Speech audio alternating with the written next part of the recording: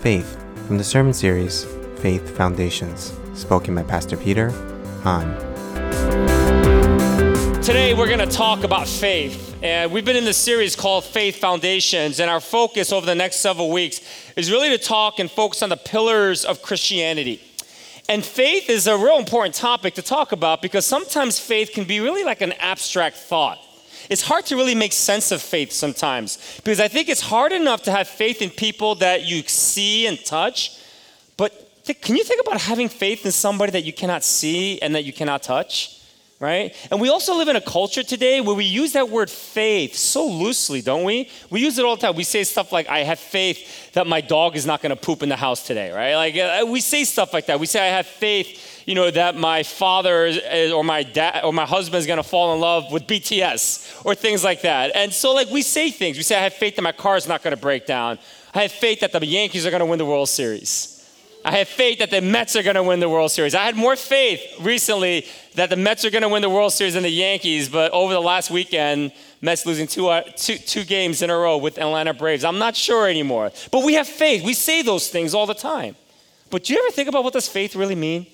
What does faith really look like? I think typically for a lot of us, because we've grown up in the church, sometimes we think faith is sort of like a systematic theology. Like some people will say, are you a Wesleyan? Are you a Calvinist? Are you Pentecostal? Are you Catholic, right? Are you more conservative? Are you more liberal? And we think that this theological or systems of theology really encapsulate what faith is really about. But that's really not what faith is. When I was in seminary, my professor said this. He taught this in a class. He said, if your theology in God does not impact the way you live your life, guess what? It's not real theology. And it's the same way with faith. Listen, hear me on this. This is really important. If your faith in Jesus Christ doesn't impact how you live your life, you don't really have faith in God. You just don't. It has to impact how you're going to live your life. It really does. And so what is faith then? What does faith mean? The theological definition of faith is really summed up in 3 words. It's trust, confidence, reliance. That's what faith is. Faith is you getting to the point in your life where you say, there's nobody on this planet that I trust more than Jesus Christ. That's faith. That when you can get there, you really are believing and having faith in God. Faith is when you say, I have full confidence in Jesus Christ. That there's nobody else in this world that I have more confidence in than Jesus Christ. Now, of course, that's a progression. You'll get there one day, but that's where it is. That's where faith lies.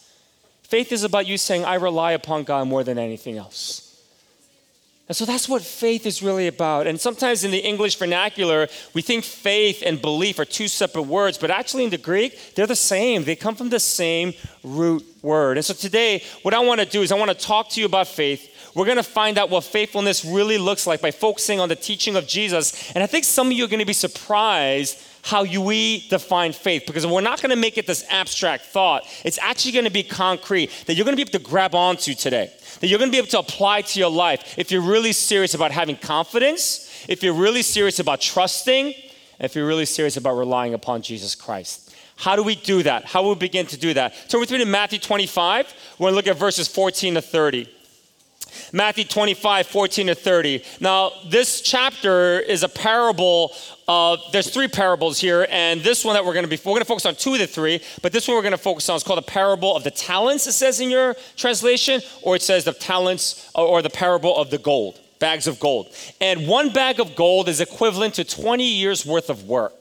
So what that means is that if you make $100,000 a year, just do the math, it's $2 million, all right? I did the math. I'm pretty sure that's correct, all right? So if you have your Bibles, turn with me to Matthew chapter 25, verses 14 to 30. Again, it will be like a man going on a journey who called his servants and entrusted his wealth to them.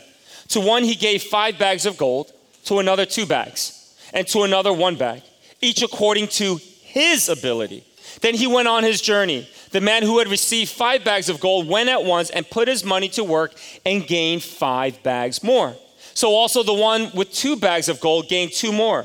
But the man who had received 1 bag went off, dug a hole in the ground, and hid his master's money.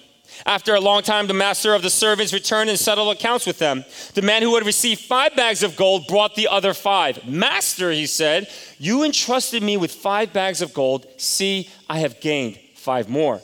His master replied, well done, good and faithful servant. You have been faithful with a few things. I will put you in charge of many things. Come and share your master's happiness.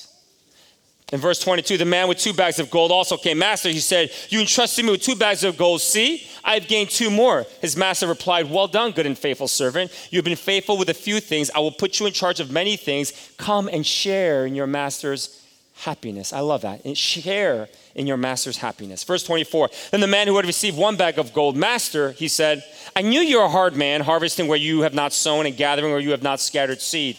So I was afraid and went out and hid your gold in the ground. See, here is what belongs to you.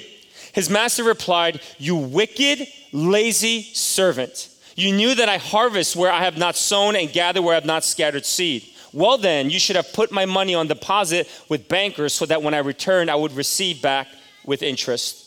So take the bag of gold from him and give it to one who has 10 bags. For whoever has will be given more, and they will have in abundance. Whoever does not have, even what they have will be taken from them. And throw that worthless servant outside into the darkness where there will be weeping and gnashing of teeth. Church, this is the word of God. Can we just bow our heads for a moment of prayer? So God, we come to you today. This is a heavy text, but God, I pray that you'll help us to really understand what faith is. That it's not a systematic theology, but God, that it should inform how we live our lives. God, I pray for the young ones here today.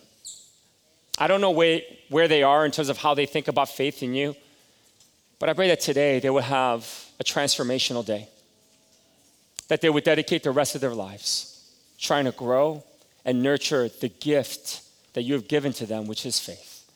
And so, God, I pray that the words that come out of my mouth and the meditation of all of our hearts in this room, I pray, God, that would indeed be pleasing unto you. And it's in your name that we pray. And all of God's people said, amen, amen. What do you see in this parable?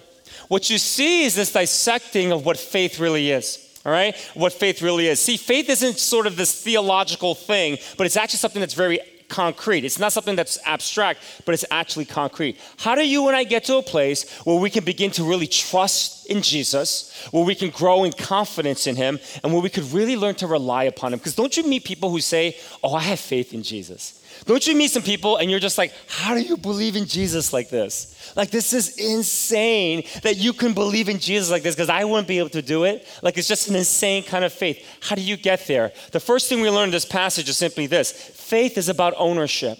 Faith is ownership. You got to get to a place where you can say, listen, I'm going to take ownership of my faith. Faith isn't something that you just sort of assume and take on. Faith is something that you actually say, I'm going to take ownership on. Because when you look at this last servant, the owner condemns him. The master condemns him. What does he condemn him for? He condemns him because he doesn't take responsibility and ownership for what he's given to him. That's what he condemns him on. All right? Now, I hear this all the time. People will say many times, they'll say, you know what? I don't have much faith, so I'm not going to do certain things that God may be calling me to do. I just need to grow in a little bit more faith before I do that, right? And some of us will say, oh, I'll never do that. There's no way I can do this. I don't have enough faith. Man, that's baloney. That's an excuse at the end of the day. Because it says in this passage, look at what it says in verse 15. To the one he gave 5 bags of gold, to another 2 bags, and to another 1 bag, each according to his ability. So what that teaches us is this. God will never give you something that's beyond your ability. God will never call you to do something with your faith that is going to be beyond your ability. He will always give you something to do, a task where he will help you to grow in your faith that is always within your abilities. But the reality is, for a lot of us, we always think it's beyond our abilities. And God will stretch you. He definitely will. But God knows you better than you know yourself. Do you know that? Do you believe that God created you? Can I get an amen to that? God created you. So if God created you, God knows you better than you know yourself. And you have to have faith in that. God has given you certain abilities, and you got to be able to take ownership of it, particularly your faith. He's given all of you faith, and he wants you to take full ownership of it.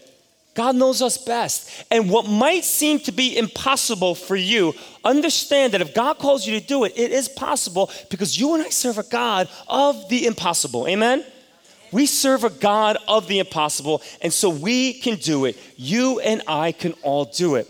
I want to take a poll this morning. I've done this before, all right, and I bet you a lot of you are going to raise your hands. How many of you in this room grew up where your parents were Christians or your grandparents were Christians? Can I see your hands? Can you raise it up really high? How many of you?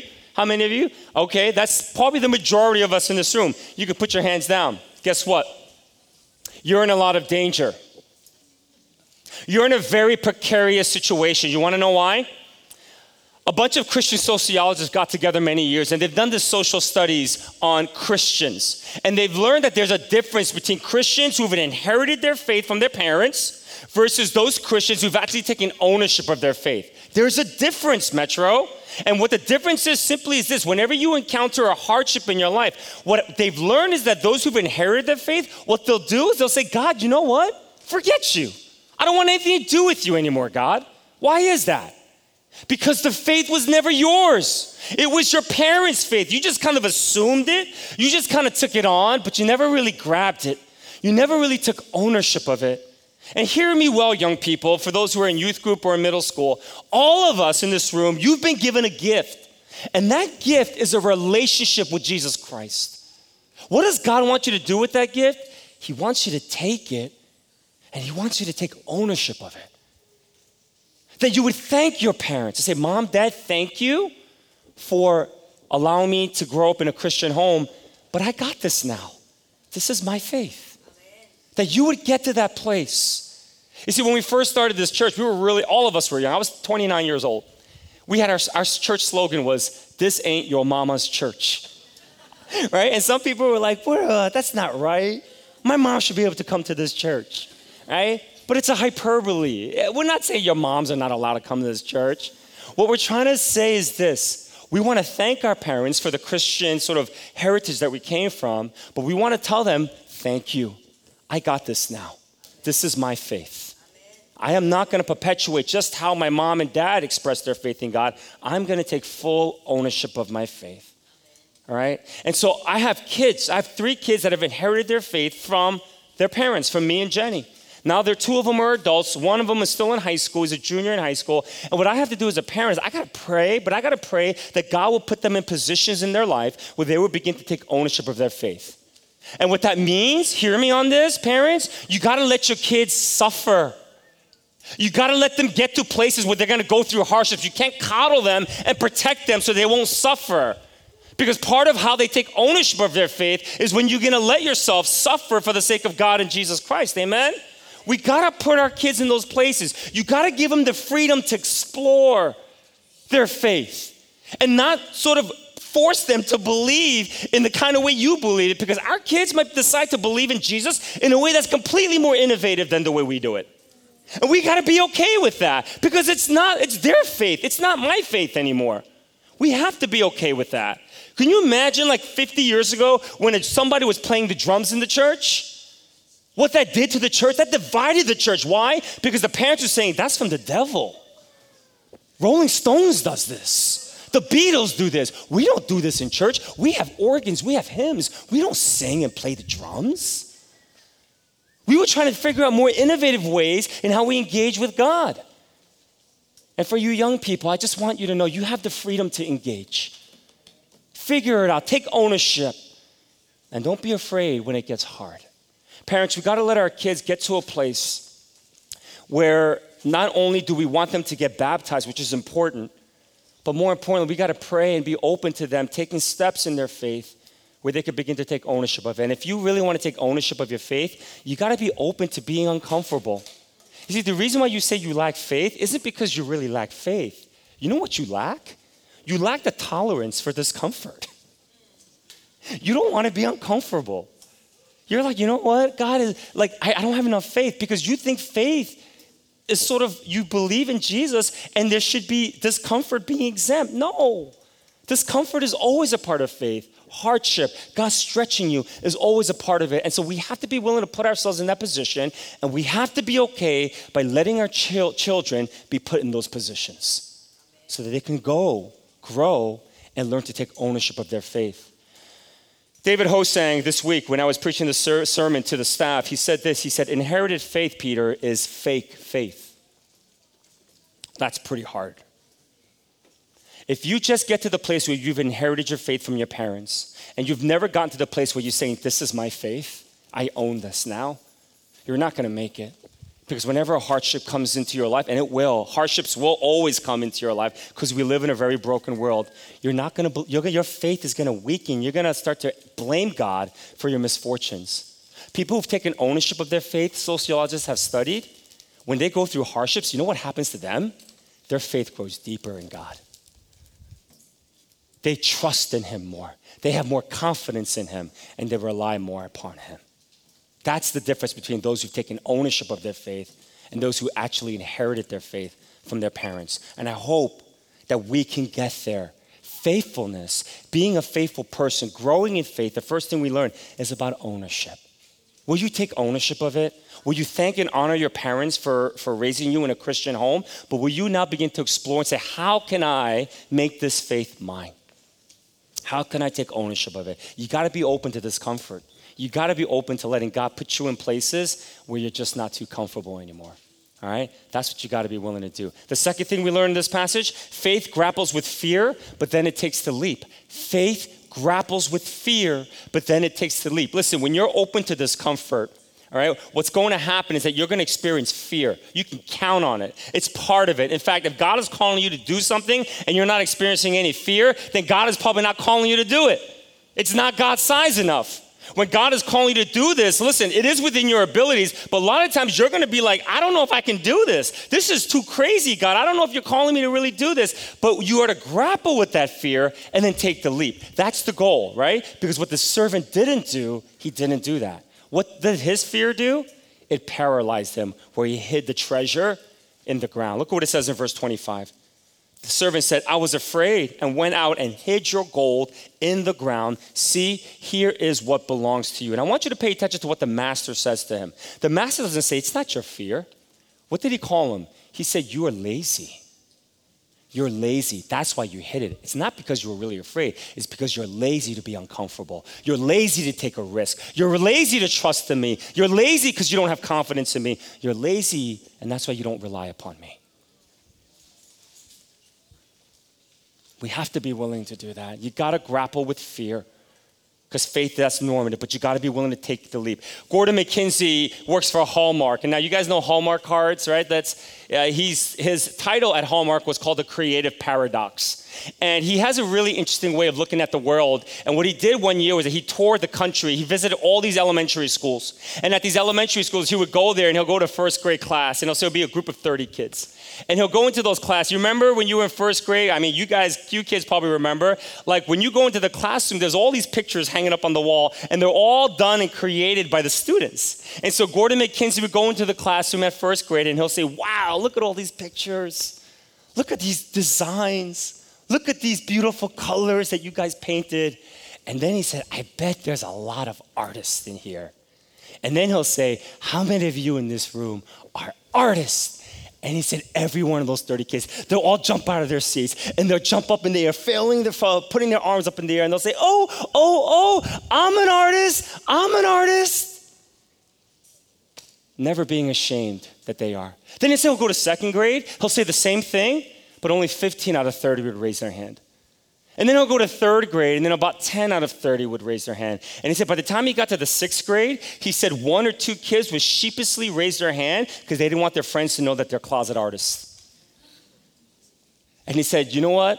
He discovered something. He said the American education system has suppressed the creative genius in our students. Because when they're young, they just believed they were this epitome of creativity and that God gave them this gift of creativity. But then as they get older, it's been suppressed. And as they become more and more suppressed, they're now ashamed to embrace a beautiful gift in which they have. And I thought about that. I said, man, that is so similar to how we deal with God. Because I bet there was a time in your life, if you really look at your life, there was a time where your faith was barbaric. Your faith was untamed. It was non-domesticated. You were willing to do anything for Jesus Christ. You said, God, whatever you want me to do, wherever you want me to go, I'll do it. What do you want me to do, God? I'll do it, right? There was a time where your faith was that raw, that barbaric, that untamed. But then what happens over time? Life happens, doesn't it? You get married and you have some kids, and then there's some real bills to pay. And then all of a sudden, when this faith was so untamed and barbaric, becomes so suburbanized and domesticated, and this beautiful, comfortable little faith where you put God in a box and say, God, as long as you stay in this box, you and I are very, very good. But don't ever get out of here, because if it does, then you and I are going to have a problem. What's happened to you? Why have you lost trust in God? Why don't you have full confidence in him? Why have you lost the ability to rely upon him? You see, every single one of us in this room, we have a God-sized vacuum in our heart. And you know what it does? It's saying every day, trust me. And who's me? It's Jesus Christ. You can trust in him. He's created this world. He's ordered this world. You can trust in him. But what happens over time is that we begin to sort of replace God for me. And we actually just trust in ourselves. We trust in our abilities. We trust in our education. We trust in our smarts and our wits. We trust in money and success. And we forget about God. And you know what we realize? And I know you know this. It just doesn't satisfy, man. No matter how much you try to trust yourself, no matter how much you try to do it your way, and even if you have some success in it, it just doesn't satisfy. We got to get to a place where you grapple with this fear. And you're saying, God, I'm no longer going to just domesticate my faith anymore. I'm no longer just going to go to you when I need you, but I'm going to truly believe in the kind of God you are. That you're going to put me outside of my comfort zone, and then I'll just do whatever it is you call me to do. God wants you to grapple with the fear, but then he wants you to take the leap. But that leap isn't into darkness. It just means you're not going to know the outcome. For so many of you, you don't want to take a step of faith if God doesn't show you the outcome. But if that's the case, you don't really have faith. Because why do you need faith if you already know the outcome? God wants you to trust in him and submit the outcome to him. That's faith. Look what it says in John 8:12. I love this. Look what Jesus says. Jesus says, I am the light of the world. If you follow me, you don't have to walk in darkness, because you will have the light that leads to life. You're not going to know the outcome, but you know what you're going to know? You're going to have the light of Jesus Christ. And he's going to direct and guide you one step at a time as he leads you a certain way. Some of you have forgotten the calling God has placed on your life, and I pray to God today that you re-accept it and you go for whatever it is God has called you to do with your life. That you wouldn't use your circumstances, you wouldn't use your fear as an excuse to say, I'm not going to have faith in you, God, because God wants you to. Now, let me give you some encouragement, because I struggle with faith. Some of you think like, I'm really good with this. I don't have the gift of faith. I've had to work so hard over the years to grow in faith. Really, I've had to. I've had so much fear when God calls me to do certain things. So what's helped me over the years? I'm going to give you 4 things that's really helped me over the years to really grow in faith so that I can take ownership of it, but I can also grapple with the fear and just take the leap. The first thing is this. I pray that God will grow my faith. You got to pray that God grows your faith. If you're not going to pray that God grows your faith, you're not going to grow in your faith. And I know why some of you don't pray that God grows your faith, because you're smart enough to know that when you pray that prayer, there's going to be some hardships coming your way. God is going to stretch you, but that's okay. Because your faith is never going to grow. Like, listen, I wish I could stay in shape. I wish I could be healthy by just eating everything I want to eat without having any filters and never working out. I wish it was that easy. But if you want to be healthy, you got to work out and eat right? It's just how faith works. If you want to be healthy faith-wise, if you want to grow in your faith, you need to work out. You need to pray that God stretches your faith. When was the last time you actually asked God to stretch your faith? Now listen, when you pray this prayer, what you got to pay attention to is obedience. You got to really obey, because if God is telling you to lead a Bible study group maybe in this church, and you're too afraid to do it, and he tells you to do this, and you're praying that God will grow your faith, and you don't do it, you don't obey what God tells you, your faith will never grow. You can pray till you're blue in the face and say, God, grow my faith. Your faith's just not going to grow. You got to do it. Like those 2 other servants, they invested the money. They did something.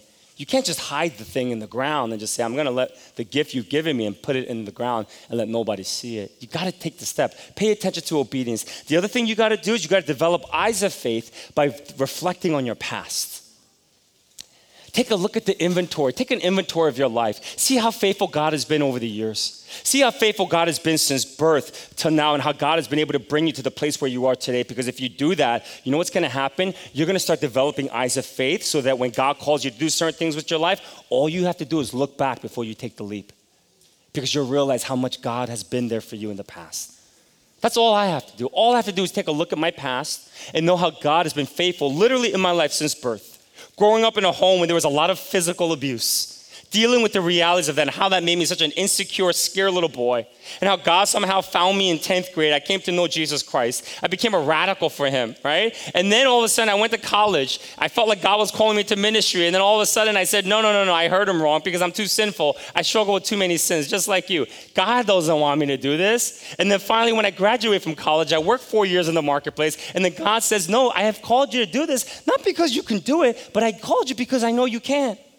So go into ministry.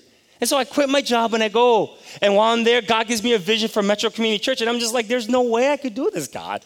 That's crazy. Like I have no ministry experience. You want me to go plant an adult church right from seminary?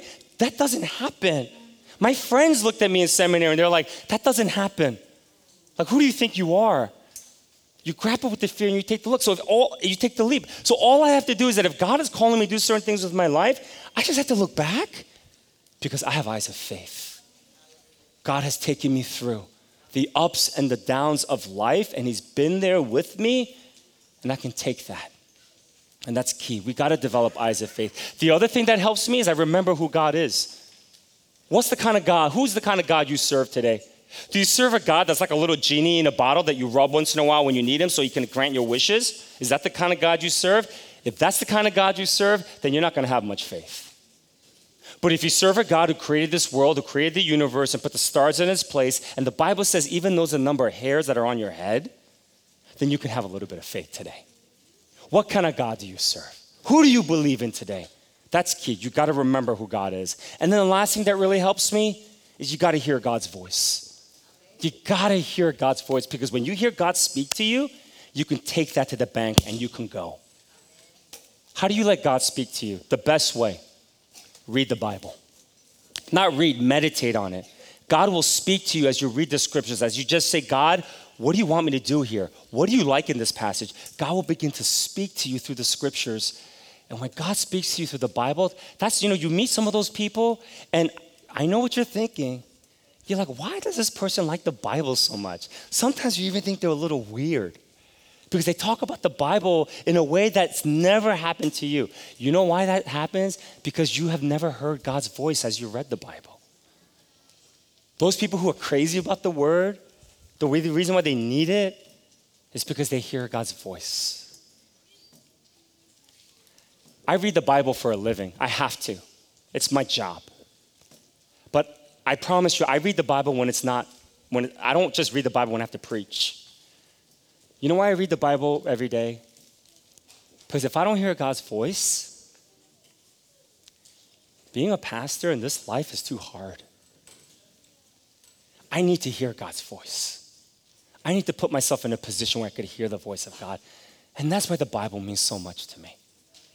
If you hear the voice of God, you're going to be able to grapple with that fear and take that leap. You begin to take ownership of your faith. Why wouldn't you want to put yourself in those positions? Faith is about ownership. Faith is about you grappling with the fear and taking the leap. The last thing that we learn about faith is serving the least, the last, and the lost.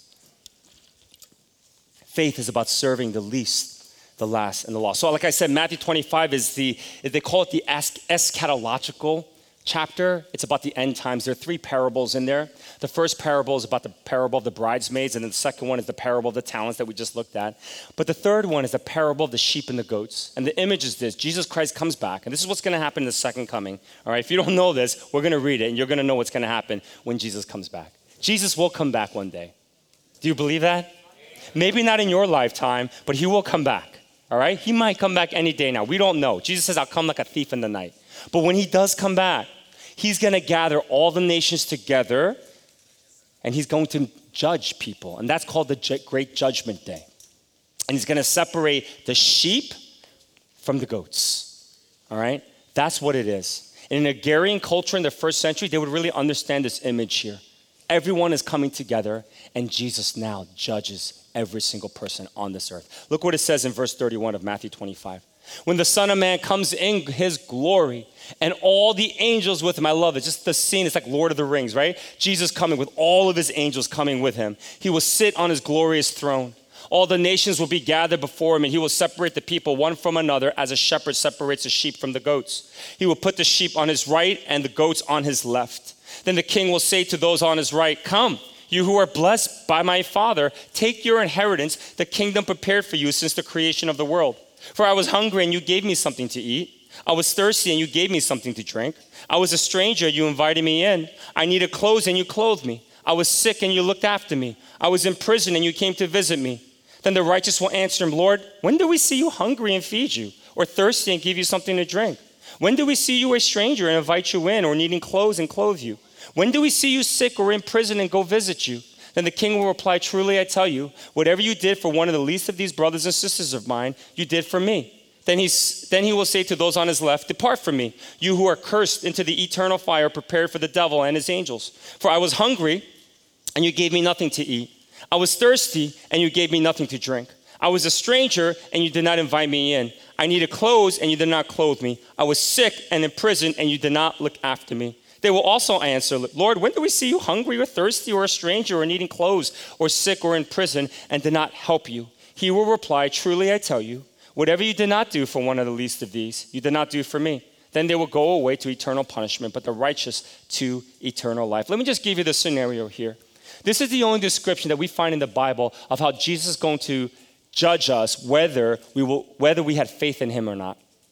The great judgment day that we see in the second coming, he's going to use one thing to measure whether you had faith in him or not. It's not going to be how great your theology is. It's not going to be how many times you've come to church on Sundays. It's not going to even be if your parents were pastors or elders in the church. It's not going to even be about if you've actually led in the church. How is he going to determine whether you actually have faith in him? In this passage, Jesus says how God is going to evaluate, how he's going to evaluate whether you go to heaven or hell is based upon how you've served the poor and the oppressed. The least, the last, and the lost. And so you see, this is not a political thing. If you've been a part of this church for a while, sometimes I've heard people saying, "Why is Metro so political? Why are we so much about justice, advocacy, and compassion?" It's not political. It's about our faith. We want to grow in our faith. And if you and I want to be faithful to Jesus Christ, Jesus says you have to serve the least, the last, and the lost. You can't have it any other way. You see, what I love about this, Jesus takes it even further. He says, it's not about just serving them, but when you serve them, you need to know you're going to meet me. Because he says, whatever you do to the least of these, my brothers and sisters, you do it unto me. You see, the truth is, all of you, and as you get older, kids, you're going to pick who you think you can meet Jesus through. You're going to say, "Oh, it's going to be T.D. Jakes. It's going to be, the speaker or an author or somebody who leads worship really well, right? Kerry Job or somebody like that." You're going to pick these people whom you think you're going to connect Jesus, that you can meet Jesus to. Jesus doesn't give you that option. He says, if you really want to serve me, if you want to grow in your faith, you got to serve the least, the last, and the lost. I love that. Why? Because it's not going to be easy. A lot of you think like growing in faith, or some of you just want to get lost in God's love. And I get that. Those are good moments when you get lost in God's love. But when you serve the least, the last, and the lost, you know what? You're going to need faith. You're going to need to rely upon the Lord. And you're going to truly need faith. Here's the thing. Here's the kicker. You're going to truly need faith if you're going to be able to see Jesus through them. And that's what Jesus says. He says, when you serve the least, the last, and the lost, you're going to be with me. You're going to be in my presence.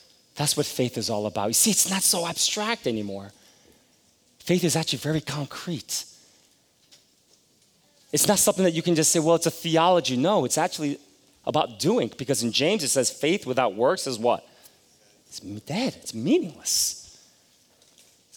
So God wants you to serve the least, the last, and lost, because when he comes back on Judgment Day, he's going to ask, does this person have faith in me? I'm going to determine whether he has faith in me, whether he loves and he served the least, the last, and the lost. That's why at church we have Pastor Sunita leading the Justice, we call it JAC, stands for Justice, Advocacy, and Compassion Ministry. It's a great ministry, but it's not a sub-ministry. Jack's role is to have every ministry in Jack has a Jack component because it's the very heart of God. The slogan of Jack, guess what it is? It's just meet Jesus. I saw somebody who's helping out with the barbecue. He had the shirt, and it's a gray shirt, and the back, just read it. It says meet Jesus. That's our slogan. Because when you serve the least, the last, and the lost, you do. Now, I think all of us, we love the idea of advocating for those who need advocacy. I think for those, we love this idea of showing compassion to those who need compassion. But a lot of us in the church over the years, what I've learned, Christians don't like justice. Justice is very different because justice is about equity. And if I'm just going to be honest, in the church, especially in the church, but also in the world in which we live in today, particularly this country, we don't care much about equity and talking about this thing of racial justice. Because justice, in order for us to really be about it, we got to ask the question, how have I been complicit in the injustice? That's why we don't like talking about it. Because we all failed. We've all fallen in this area of succumbing and perpetuating injustices in some way. And because this is a church of diversity, we have to be willing to go there. We have to be willing to talk through this and figure out ways where we can come together and learn to truly be brothers and sisters in Christ. Not ignoring how God's made us, but really looking and trying to love each other in community. So if this is your first time with us today, I just want you to know Metro is going to be a challenging church for you to be about. Because this is what we're about here at this church. We're about serving the least, the last, and the lost. Serving them in every way, but also serving them and believing truly that when we do this, we're actually meeting Jesus in a powerful way. St. Francis of Assisi says this. He says that when you serve the poor and the oppressed, he says that you'll have this eerie awareness that Jesus is looking right back at you. He says that. When you stare into the eyes of humility, you cannot help but get more humbled. You really can't. And so I encourage you to get involved. And they made the announcement this week, but end of the month, October 30th, we're going to have the open store. The city of Englewood loves what we're doing. They're saying, hey, can we be a part of this with you? Can we partner together? And so we're partnering at McKay Park, and there's going to be thousands of people that come through on October 30th. Open store is like our flea market that we have, and anyone in the city can come and they can take whatever they need for the winter. And so I hope that you'll not only donate, but you'll be a part of the team that helps. We have trunk or treat, kids from Englewood, kids from other towns come, and hopefully you can volunteer your trunk and you can decorate it. Some of you are amazing at it. Like, I want to participate in it when I see it because it's so amazing. And I know for some of you, those dates may not work out for you, so maybe just donate then. But I want to encourage you to connect with Sunita. You can do that on the communication card. Just say, if you look down, it says, please send me more information. You can just check off or click on, please send me more information about Jack, Justice, Advocacy, and Compassion. And Sunita will get back to you. All right? I don't know if you know this, but we have a program called Metro Life. We have a community center here in this church called Metro Community Center, and Sunita oversees it. But Michael W. Smith came up with this Metro Life program. It's basically a life-on-life mentoring program. And they mentor them for 4 years, from freshman year to senior year. And Steve Bang, this past June, he's worked with these freshman kids for the past 4 years, 12 of them. All 12 of them graduated high school, and they also went off to college or trade school. Now, that's amazing in and of itself. But the greatest thing is that he poured into them. They need somebody to connect with. Some of you served in that as well. And it's this holistic way of serving people. And now he's got a new fresh group of 12 of freshmen. Michael W. Smith has a group of sophomores. And they keep doing this. They work with these kids all the way through till they graduate. But it's not just to get them to graduate and go to college, but it's to help them to be men and women living out the Imago Dei. It's a beautiful thing. We're a part of that. You get to be a part of that. And so that's a beautiful thing. Our special needs ministry, under Pastor Shirley's leadership, it's a phenomenal ministry. Right? We live in a society today that says, you know what, the special needs community are misfits. They need to be marginalized. They don't really matter. That's the world in which we live in. But at Metro, we believe they're vital to our community. You see, the reality is all of us are misfits. You're all a misfit. And if I can just say it, don't be offended, you are the least, the last, and the lost. The moment you think you're not, you'll never be able to love and serve people. Our special needs community are people that we absolutely need to be a part of our church. We need them to help us lead this movement. Maybe you guys can get involved in being a part of that, because they're doing so many wonderful things for our special needs community, and God's bringing more families to our church with kids with special needs, and that's a wonderful opportunity for you to serve. Zemele, we started an organization many years ago called Zemele in South Africa, where it means we're standing on our own 2 feet. I just got word this week that Zemele is serving 5,800 heads of households. Every home has anywhere between 7, Every home has anywhere between 7 to 10 people. Folks, if you do the math, that's probably 30,000 people. Do you realize that there's not even 30,000 people that live in Englewood? And Englewood's a huge city. They're making a macro impact. Why not think about going with us? Angie leads this movement here, Zemele USA, Angie Bay at our church. Why not going this next year? We're planning a trip. Go and check out what God's doing. Meet Jesus in South Africa, and then come back and become an ambassador. Some of you actually have done that, but you've stopped becoming an ambassador. I hope that God will sort of ignite something in your heart today to remind you about what's going on over there. God's doing some amazing stuff there. I talked to Scott Kwok. He used to be a partner in this church, and he was on staff. And he and Christina, his wife, they've been in Thailand. And they set up coffee shops, and they set business, and they hire women in the neighborhoods and hoping that they give them an alternative way to make an income other than just working in the sex industry. And it's beautiful because I talked to him last week, and he said that they're employing 30 women, which is great. And he said that, because our church last year, we bought them a commercial coffee roaster. They're roasting all their beans, so they're able to expand a lot quicker. They're working on their 3rd location now. And it's really wonderful, right? And so he's got these 30 women that he's employed off the streets, and they're giving them an alternative to make extra income, and he's got to hire more people. God's doing some amazing things. And a businessman approached him recently and said, you should commercialize these coffee beans because you guys are doing a really good job. And so there are ways to make more income to continue to help the women there in Thailand. Why don't you come out? We're going to go out next November probably and go out on a trip to Thailand and see what God's doing there.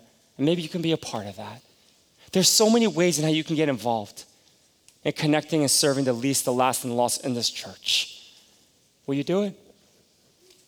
Will you do it not because you want to feel good, because that's the American way. That's not why you don't do it for you. This is not about you.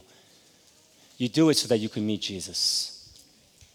You do it because when you serve them, you don't serve them out of a sense of noble obligation, like you're bringing Jesus to them. You serve them out of a sense of reverence because Jesus is already there. And you worship him because of that. That's why he says, whatever you do to the least of these, you do it unto me. You see, faith is not so abstract anymore. It's actually concrete. It's tangible. Faith is about ownership. Faith is about grappling with the fear, taking the leap. And faith is about serving the least, the last, and the lost. Let's bow our heads for a moment of prayer.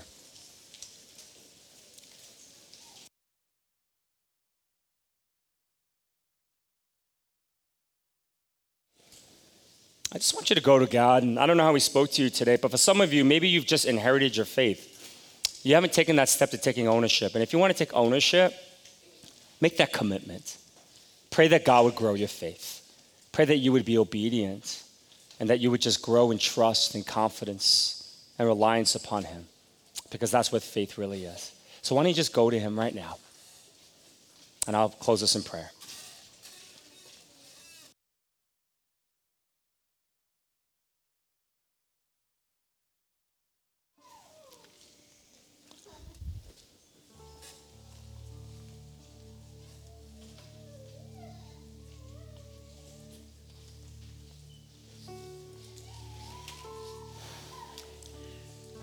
God, for all those people today, from the youngest to the oldest in this room, and for those who are watching, who have realized that they've just inherited their faith from their parents, but they have not taken ownership of their faith. God, I pray that you'd speak to them, and God, that you would answer their prayer for them to want to grow deeper in their faith in you.